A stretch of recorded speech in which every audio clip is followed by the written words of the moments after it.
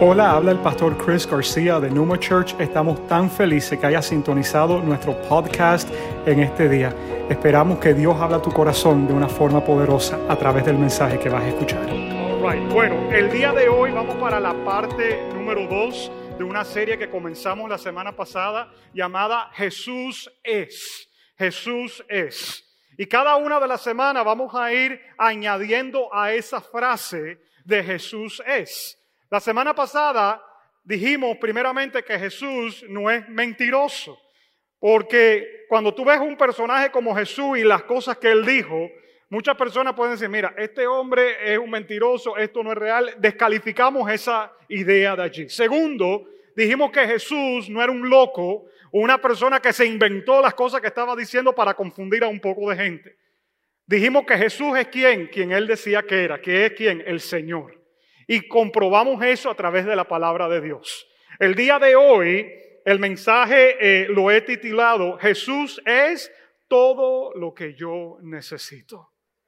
Jesús es, ¿qué cosa? Todo lo que yo necesito. Dilo conmigo, Jesús es todo lo que yo necesito. Esto es importante que nosotros entendamos en este día, porque muchos de nosotros venimos a una iglesia y de pronto el venir el domingo se puede convertir en algo de costumbre. Y perder ese sentido detrás de lo que realmente está ocurriendo cuando venimos a este lugar, cuando le cantamos al Señor o cuando le entregamos nuestra vida. Vivimos en un país que nos ha dado muchas comodidades. Y dentro de esas comodidades muchas veces nos diera a Jesús como si fuera una alternativa más en medio de muchas cosas que hay.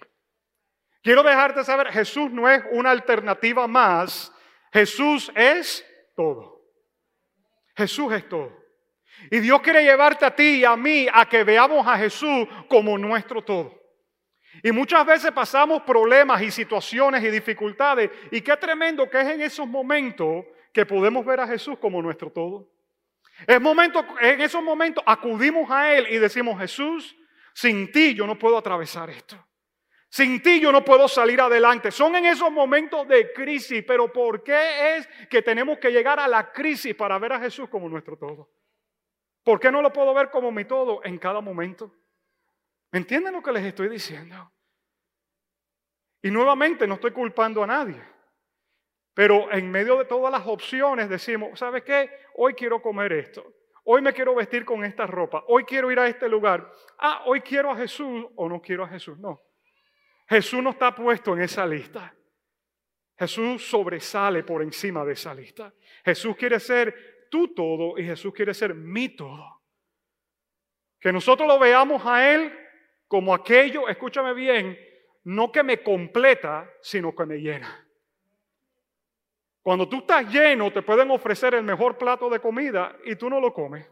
¿Por qué? Porque te sientes satisfecho, se sientes como lleno. ¿A alguien le ha pasado eso en algún momento que ha llegado a un lugar, a una fiesta, a un cumpleaños, a alguna celebración y tú comiste unos minutos antes sin saber que iba a haber esa comida y te pueden ofrecer lo mejor allí, pero ¿qué es lo que tú dices? No, gracias. Claro, hay algunos que dicen, bueno, sí, dame, y eso es otro lío, ¿no? Ese es otro problema que después nos buscamos. Pero si tú estás satisfecho y tú estás lleno, tú no necesitas que te llenen con otras cosas. You're good.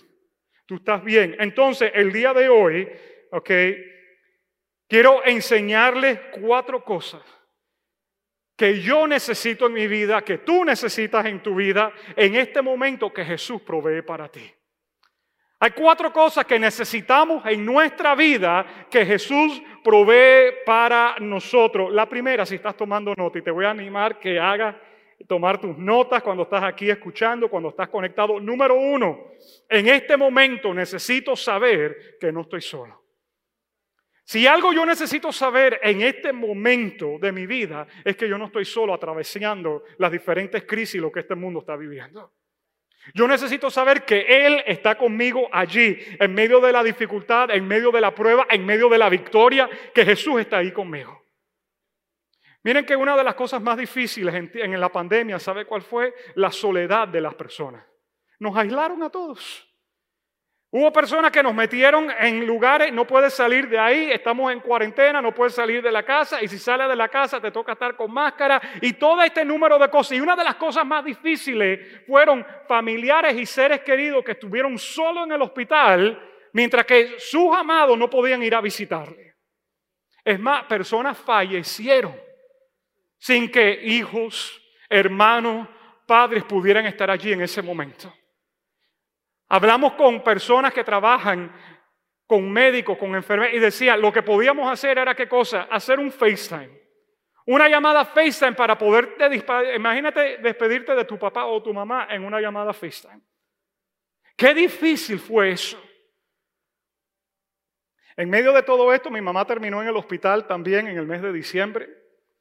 Y me acuerdo yo que estábamos en uno de esos viajes que hicimos a la ciudad de Orlando para enseñar. Y yo le dije a mi esposa, quiero llegar a Miami antes que cierren la visitación porque quiero pasar un tiempo con mi mami. Y nos montamos en autopista allí en Orlando. Y ya cuando yo puse el Waze, yo decía, voy a llegar a Miami faltando 45 minutos del tiempo de visita, pero por lo menos llego allí. Y le vengo dando por el Turnpike. Bendigo la vida de los camioneros, ¿verdad? Yo sé que hay camioneros que hay aquí en este día. Bendigo la vida de ellos. Se me iban colando esos camiones en el medio. Y yo decía, Padre, en el nombre de Jesús, mueve esos camiones porque yo quería darle. Y cuando llego al hospital, yo veo que está raro el ambiente. Yo digo, ¿qué es lo que está pasando aquí? Normalmente yo llegaba y habían 20 cubanos afuera hablando, tomando café, esto y lo otro. Y cuando llego, no había nadie. Eso estaba solitario. Yo, qué raro. Llego yo, entro al lobby y la mujer me dice, usted sabe que los números de COVID han subido, ¿verdad? Y yo, claro. Me dice, bueno, quitamos la visitación. No hay visita. Y yo, no, ¿cómo así que no hay visita? No, usted no puede visitar. Mira, yo vengo de Orlando. Le dije yo vengo de Orlando para pasar 40 minutos con mi mamá en este momento. ¿Cómo así que no hay visita? Lamento decirle que no puede entrar a ver su mamá. Oye, y a mí me fue subiendo algo aquí adentro y no era el almuerzo, ni mala digestión, ni nada de eso. Pero era un fuego que me venía subiendo aquí. No es que esa mujer no entiende y esto y lo otro. Y yo me voy al carro y mi esposa me pregunta, ella nada más que mirarme en la cara ya ella sabe. Me dice, mi amor, ¿qué es lo que te pasa? Y tú puedes creer, esta mujer no deja. Y dice, tranquilo, llama adentro esto y lo otro. Y yo llamo adentro. Y yo, mira, estoy buscando a la paciente que está en el cuarto tal. Me dice, no, en ese cuarto no está esa paciente. ¿Y cómo así que no está en ese? Y ahí fue donde yo la dejé. Y ella ni camina y tiene 87 años. Y si caminara no es tan rápido tampoco. ¿Cómo que me la perdieron? A la final no encontraban a mi mamá por ninguna parte del hospital. ¿Y sabe lo que yo le decía? Ella está sola. No hay nadie que esté allí. Los últimos días no había estado ni lúcida. O si la mueven de un lugar al otro, no va a tener ni idea de lo que está pasando. Y yo sentía que yo necesitaba estar allí por mi mamá y no lo podía, no me estaban dejando hacer. No sé si alguien se identifica, pero es algo que te desespera. Es algo frustrante. Y en medio de toda esa frustración y todo, la voz pequeña del Espíritu Santo que te habla y te dice, ella no está sola. Porque en medio de conflictos y dificultades que vemos, siempre lo que vemos es lo que está al frente de nosotros. El mundo real, el mundo natural. Pero ¿sabes tú que también hay un mundo espiritual? ¿Sabes tú que hay una realidad de un mundo espiritual que es aún mayor que lo que nosotros podemos percibir o ver con nuestros ojos? Entonces, cuando yo me siento en ese carro y estoy llamando y no la encuentran, esto y lo otro, el Espíritu Santo me dice, no estás sola. Yo estoy con ella. Y eso es muy tremendo y eso es una realidad espiritual muy certera. Pero la realidad es que algunas veces ni eso es suficiente para nosotros. Porque nosotros nos sentimos, qué bueno que esté el Espíritu Santo, pero si yo estoy ahí, yo voy a hablar y arreglar esto y lo otro. No. Tú no puedes hacer más que Dios y yo no puedo hacer más que Dios. Ustedes me están entendiendo lo que les estoy hablando. En este momento, en este mundo, yo necesito saber que yo no estoy solo. Saber que yo estoy y Él está conmigo en cada momento, en cada situación. Esto que acabamos de ver de Ucrania. Esto es algo que mi corazón en estos días, yo veo las noticias, yo veo esto y yo, pero ¿cómo es posible? ¿Y tú sabes cuáles son las imágenes que más me afectan? Cuando yo veo los niños. Cuando yo veo a los niños, pues uno ve a un adulto y bueno, los adultos nos adaptamos, los adultos podemos saber, pero un niño de 4, 5, 6, eso es lo más inocente que hay. Y lo más difícil es cuando tú ves unos padres entregando a un niño, a un extraño que está al otro, y sabes que aquí están mis hijos para que se pueda salvar y pueda salir adelante. ¿Tú sabes lo que esos niños pueden estar sintiendo por dentro? La realidad es que muchas veces, yo les dije hace 2 semanas atrás en una enseñanza, el sentir humano más fuerte con el que tenemos que lidiar, ¿sabe cuál es? El abandono. Yo puedo lidiar con muchas cosas, pero el sentirte solo, el sentirte abandonado, ¿acaso eso no fue lo que Jesús dijo cuando estaba en la cruz? Dios mío, ¿por qué me has abandonado? Es un sentir muy fuerte. Pero hoy te quiero decir algo muy tremendo. La palabra de Dios nos dice que Él está con nosotros en cada momento y en cada situación. Que Él no te ha dejado y Él no te ha abandonado por muy fuerte que las cosas luzcan en este momento. Isaías capítulo 7, versículo 14 dice lo siguiente. Por eso el Señor mismo les dará una señal. Algunas veces estamos allí y decimos, Señor, dame una señal que tú estás conmigo. Señor, muéstrame que tú estás aquí. Claro, las señales de nosotros son media chistosas, ¿no? Señor, si hoy me despierto y está lloviendo, es tu voluntad que esto. ¿Verdad? No hemos hecho ese tipo de prueba al Señor. Señor, si hoy yo me despierto y está frío afuera, y hoy salió frío, imagínate tú. Dice aquí, el Señor mismo les dará una señal. La Virgen concebirá y dará a luz un hijo, y lo llamarás Emmanuel, Dios con nosotros. Quiero dejarte saber que Jesús es Dios con nosotros. Jesús es Dios con nosotros. Desde el momento que Jesús entró a este mundo. Es más, te voy a leer otro versículo, Juan capítulo 1, versículo 14. I love this verse. Dice, el verbo se hizo carne, se hizo hombre y habitó entre nosotros. La palabra habitó, la palabra allí original en el griego es hizo tabernáculo, puso su casa, tiró su carpa aquí y dijo, voy a estar en medio de ustedes. Voy a caminar en medio de ustedes. Jesús se hizo carne. Dios se hizo carne. Cristo se hizo hombre. ¿Y qué significa eso, pastor? Que cuando Dios se hizo hombre, ahora Dios se identifica con cada una de las cosas que nosotros vivimos. Porque Él sabe, porque ¿acaso tú no has estado hablando con alguien y le has contado algo difícil y esa persona no te entiende y tú le dices, es que tú no has estado en mi pellejo y tú no entiendes? Tú no has dicho eso en algún momento. Tú no has estado en mis zapatos. Si tú estuvieras en mis zapatos, tú entendieras lo que yo estoy viviendo. Pues Dios te dice, yo sí he estado en tus zapatos y sí entiendo lo que estás viviendo. Porque yo me hice hombre, yo me hice carne. Ahora tenemos un Dios que se identifica con nosotros. Un Dios que está allí en cada momento, se identifica con nuestro quebranto, se identifica con nuestro dolor, se identifica con nuestra necesidad. ¿Para qué? Para que tú y yo más nunca digamos, es que no me entienden, es que yo estoy solo, es que me dejaron. No, te puede dejar padre y madre, dice la Biblia, pero el Señor estará contigo. Él te levantará, Él te recogerá. Cuando el enemigo venga a engañarte y te diga, es que no te aman, es que tú no eres valioso, es que tú no eres importante, quiero dejarte saber, todas esas son mentiras de lo más profundo del infierno. No te creas esas mentiras. Dios te amó a ti de tal manera que se hizo como tú, se hizo como yo, para que jamás estemos solos. Jesús es mi todo. Jesús es ¿qué cosa? Jesús es todo lo que yo necesito. La segunda cosa que yo necesito ahora mismo que Jesús provee para mí, apunta.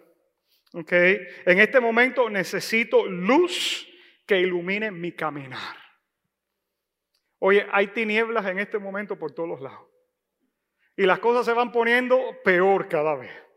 Las noticias se van poniendo, pero los otros días mi esposo y yo pusimos el noticiero de Primer Impacto porque me habían contado que la historia de Manny y Joanna iba a salir. ¿Algunos de ustedes lo vieron en Primer Impacto? Eso fue tremendo. Búscalo en YouTube, yo creo que eso debe estar allí ya. Pero lo ponen en Primer Impacto y yo le dije, vamos a ver este show. Oye, yo casi apago eso. No salió ni una buena noticia.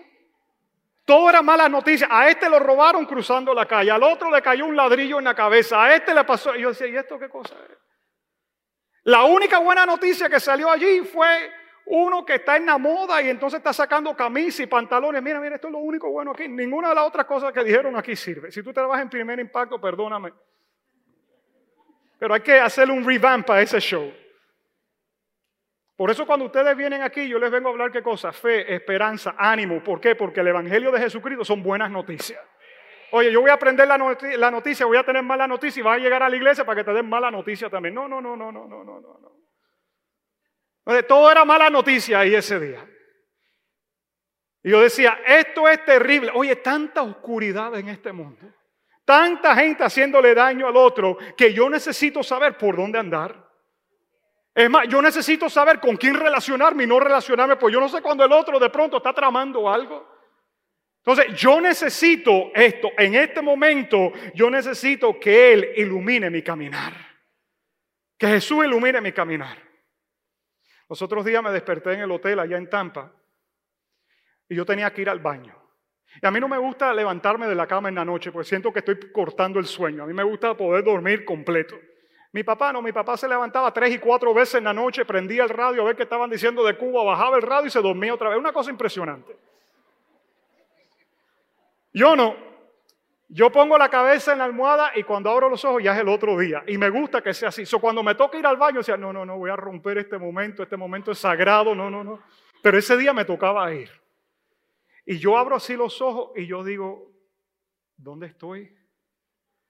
No sé si en algún momento tú te has sentido desubicado. Y yo abrí los ojos y dije, este no es mi cuarto, ¿dónde estoy? Y como que me tomó unos segundos recordar que ya yo no estaba en Miami, que estaba allí, esto y lo otro. Y decía, espérate un momento, ¿dónde estoy? ¿Y cómo llego al baño? Esa fue la segunda pregunta que hice. ¿Dónde estoy? Segundo, ¿cómo llego al baño? Entonces, cuando abro los ojos, dije, espérate, ¿dónde está la luz aquí para prender? Si iba a buscar a prender la luz, me iba a matar. Gracias a Dios que hoy en día tenemos qué cosa en este teléfono. Mira esto. Oye, ¿quién me iba a decir a mí hace 20 años atrás que el teléfono iba a tener una linterna? Imagínate, yo me crecí en la casa con un teléfono de eso que tú tenías que levantar, darle vuelta a la cosita. ¿Cuántos de ustedes se acuerdan de ese teléfono que tú le dabas? Imagínate tú que te diga, el teléfono va a tener una linterna. ¿Tú te imaginas? Pero ese es otro rollo. Entonces yo me levanto, cojo el teléfono, prendo la luz. ¿Por qué? Para no matarme en el camino, porque si no, no iba a llegar al baño. En este momento yo necesito una luz que alumbre mi caminar. Yo necesito saber para dónde agarrar, por dónde tengo que caminar. ¿Por qué? Porque las cosas se están poniendo cada vez más oscuras. Yo no quiero tropezar en el camino. Yo quiero llegar al final de la meta. Yo no quiero quedarme a mitad del camino. Yo necesito saber para dónde voy. Ustedes me entienden lo que les estoy hablando. Entonces, quiero dejarles saber, en Juan capítulo 8, versículo 12, Jesús dice algo muy poderoso. Mira lo que Él dice aquí.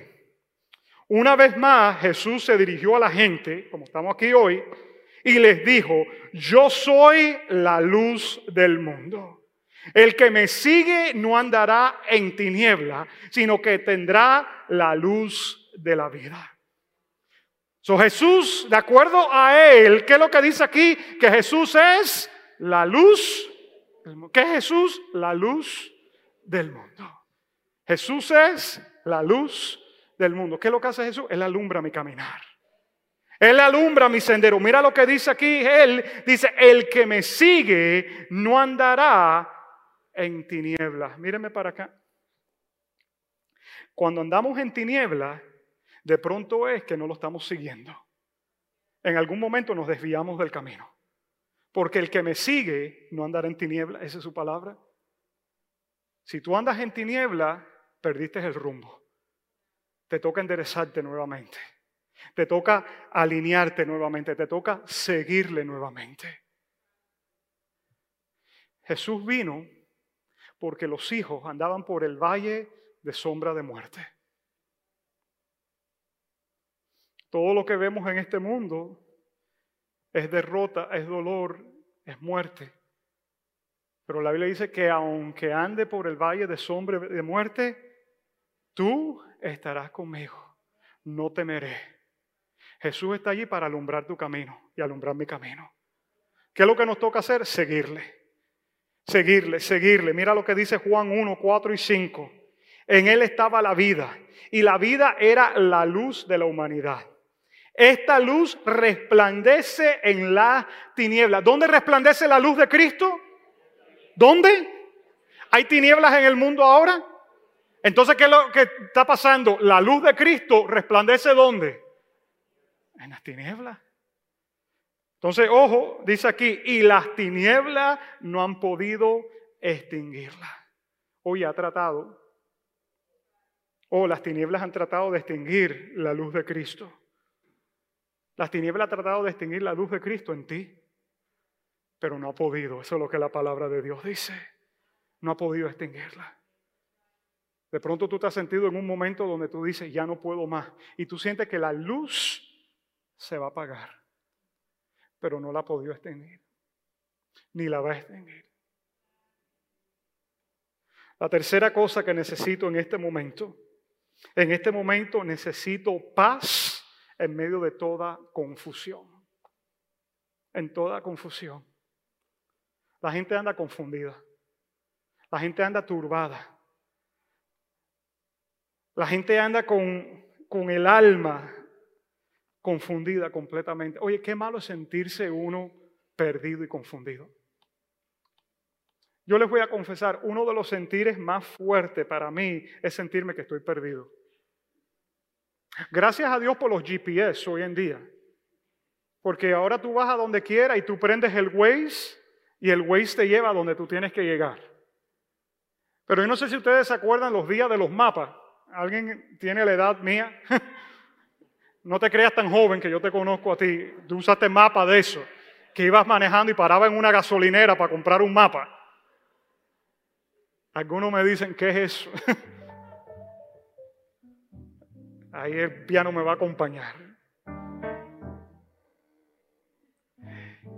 Y uno de los sentires para mí más fuertes es estar perdido. Una vez iba en camino a Alabama y yo no sé por qué el Waze le dio la gana de bajarme de la autopista.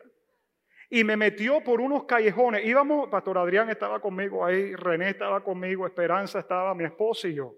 Eran como la 1 de la madrugada. Oye, y el Waze nos metió por unos callejones que yo decía, oye, suben las ventanas, pongan aquí, ¿por dónde estamos metidos aquí? Y 1 hora y media después de la hora que teníamos que llegar, llegamos al sitio donde íbamos. Qué malo es sentirse perdido. Y tú dices, yo conozco los lugares que son familiares para mí, pero cuando desconozco, qué mal es eso. Oye, hoy en día estamos en un tiempo donde la gente anda confundida, están perdidas. ¿Y por qué esto que te estoy hablando es importante? Porque en este momento yo necesito paz en medio de la confusión.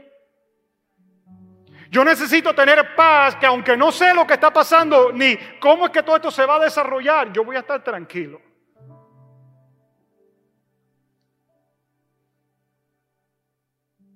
Isaías 9:6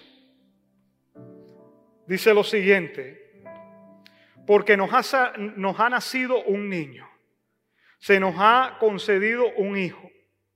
La soberanía reposará sobre sus hombros y se le darán estos nombres: Consejero admirable,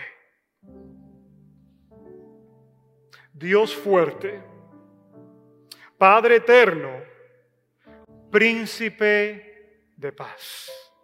Quiero dejarte saber en este día que tu paz y mi paz tiene un nombre. ¿Cuál es el nombre de tu paz y cuál es el nombre de mi paz? Jesús. Porque Jesús es tu paz, Jesús es mi paz, es más, es el príncipe de paz. Él gobierna sobre la paz. Y si tú estás viviendo en este día alguna situación o me estás mirando por esa cámara y de pronto te ha sido hasta imposible llegar a este lugar porque estás viviendo tanta contienda y tanta confusión que ni te puedes levantar de pronto de la cama, quiero dejarte saber que el príncipe de paz se llama Jesús. Y Él puede darte paz allí en medio de la situación que tú estés viviendo. Este versículo que acabamos de leer tiene muchos nombres maravillosos. Padre eterno, Dios fuerte, admirable consejero. Pero en este momento yo necesito ¿a quién? Al príncipe de paz. Yo necesito al príncipe de paz. Y es posible que tú estés sentado aquí en este día y tú tengas una contienda en tu alma que tú digas, oye, yo no me puedo ni quedar tranquilo. Yo siento un huracán por acá adentro. Estás en ansiedad. De pronto el temor ha llenado tu corazón. La angustia, la amargura, la frustración. De pronto estás aquí en este día y estás en una depresión severa. Es posible que estés aquí y has estado tratando hasta de quitarte la vida. Tú necesitas un encuentro en este día con el príncipe de paz.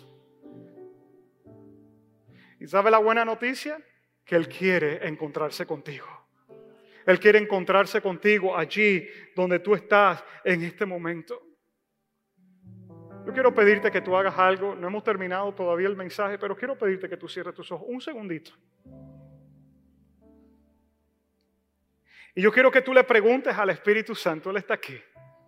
Él es el que está dirigiendo toda esta reunión el día de hoy. Yo quiero que tú le preguntes al Espíritu Santo, Espíritu Santo, ¿hay algo que esté robando mi paz ahora mismo?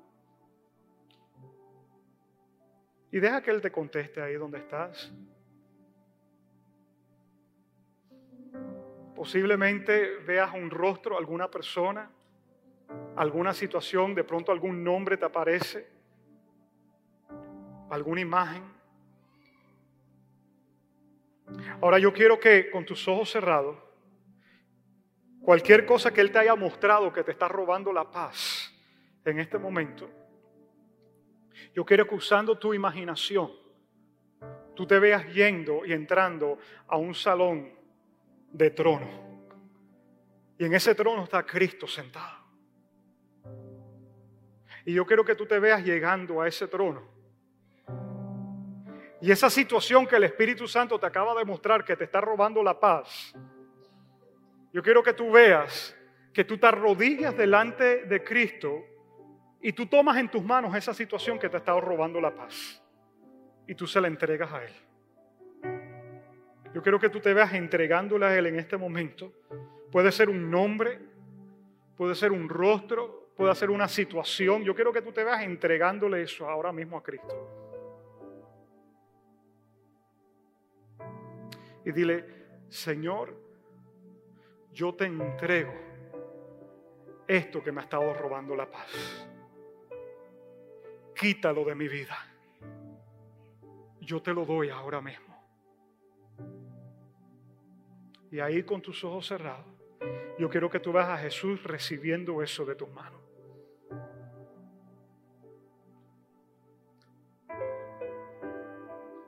Y en tu mente yo quiero que tú veas cómo Jesús se acerca donde tú estás y te empieza a abrazar. Ahora Él te abraza y tú empiezas a sentir paz en tu corazón. Recibe su paz ahí donde estás.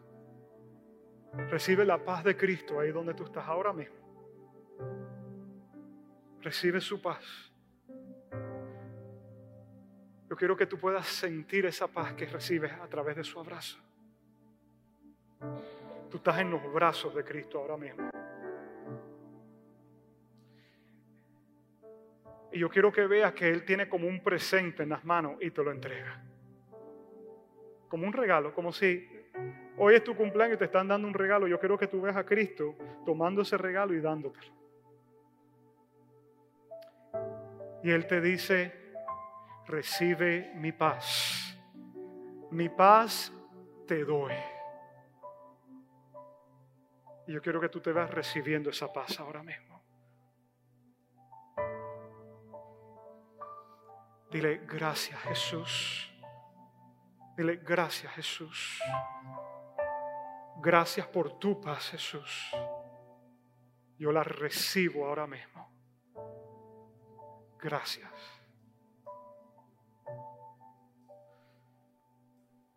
Puedes abrir tus ojos.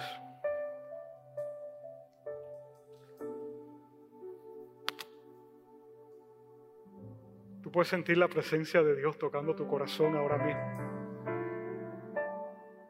Yo declaro una mente sana sobre ti ahora mismo. Yo declaro que Él está sanando áreas de quebranto dentro de ti ahora mismo. El príncipe de paz, gobernando sobre cualquier situación que te ha tratado de robar la paz, ahora Él gobierna sobre eso.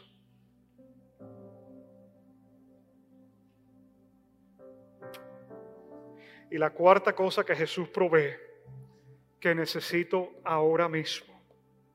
En este momento necesito un Salvador. Necesito un Salvador que venga y me rescate. Dice la Biblia en Lucas capítulo 19, versículo 10. Porque el Hijo del Hombre vino a buscar y a salvar lo que se había perdido. ¿Quién se había perdido? Nosotros. La Biblia dice que cada uno se apartó, cada uno escogió su propio camino, cada uno escogió su propio lugar y nos perdimos en el camino. Y esta palabra nos dice que el Hijo del Hombre vino a buscar y a salvar lo que se había perdido. Jesús es mi Salvador. Jesús es mi Salvador. Jesús vino a salvarme.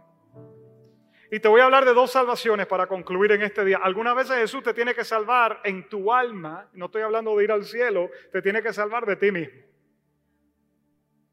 Porque algunas veces nosotros somos nuestro peor enemigo. Y pensamos que si yo hago esto de esta forma me va a ir bien. El Señor dice, lo tengo que salvar. Este pobre, si se mete por ahí, lo que se va a ir es por tremendo barranco, lo tengo que salvar. Y te mando una situación. Y tú dices, esta situación, ¿por qué esto es tan difícil? No, tú no entiendes que a través de esa situación vas a encontrar tu salvación. Esa situación es la misericordia de Dios sobre tu vida para alinearte al camino de Él. Jesús vino a buscar y a salvar lo que se había perdido. Nos perdemos en nuestras ideas, en nuestros pensamientos, en nuestros conceptos, en lo que yo quiero hacer. Y el Señor dice, espérate, con este yo tengo planes, con este yo tengo propósito. Déjame ver cómo lo salvo. Y la Biblia dice, con cuerdas de amor lo atraje a mí. Y muchas veces las cuerdas de amor son conflictos y situaciones que nosotros no queremos. Pero es la misericordia de Dios. ¿Ustedes me están entendiendo lo que les estoy hablando hoy? Ya voy a concluir ya. Viene a salvar tu alma. Porque Él sabe que si te metes por ahí, el dolor que vas a vivir en esta vida.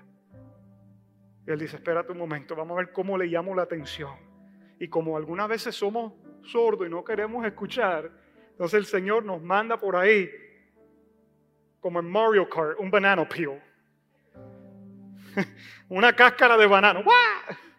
Algunos saben de qué estoy hablando, el jueguito ese de Mario que estás en el carrito y es el Señor que dice, estoy teniendo misericordia sobre ti.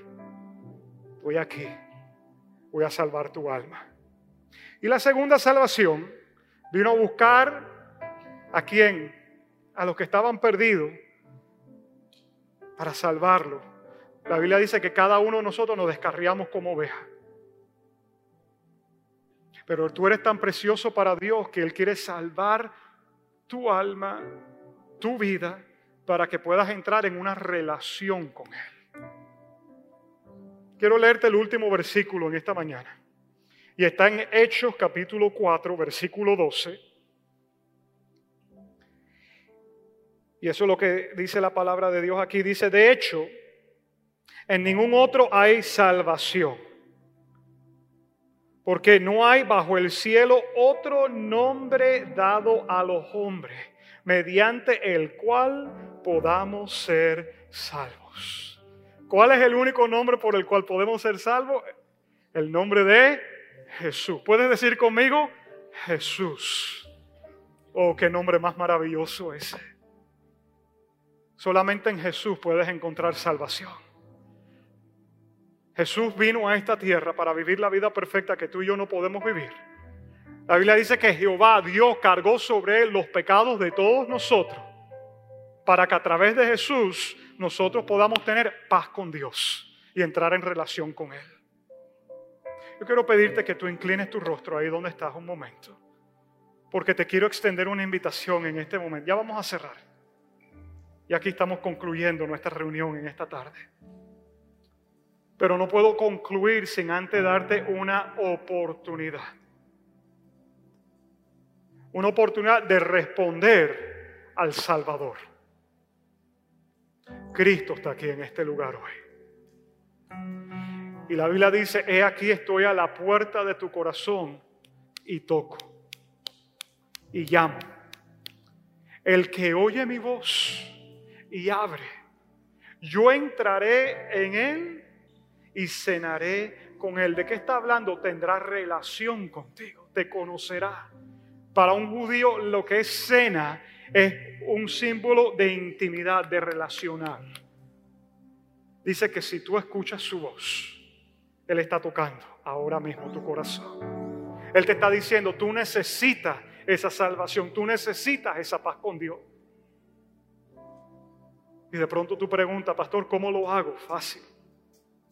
Si hoy tú recibes a Jesús como tu Señor y Salvador, no hay otro nombre dado a los hombres, solamente uno, el nombre de Jesús. Si hoy tú recibes a Jesús como tu Señor y Salvador, la Biblia dice que tú pasas a ser un hijo o una hija de Dios.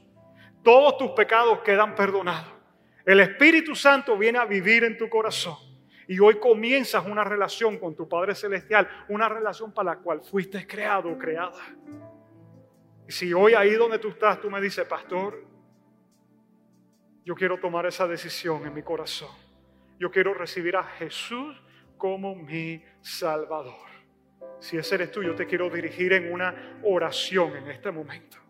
Yo quiero que ahí donde tú estás, con tus ojitos cerrados, tú repitas conmigo esta oración. Puede ser que tú estás en tu casa, tú repite conmigo.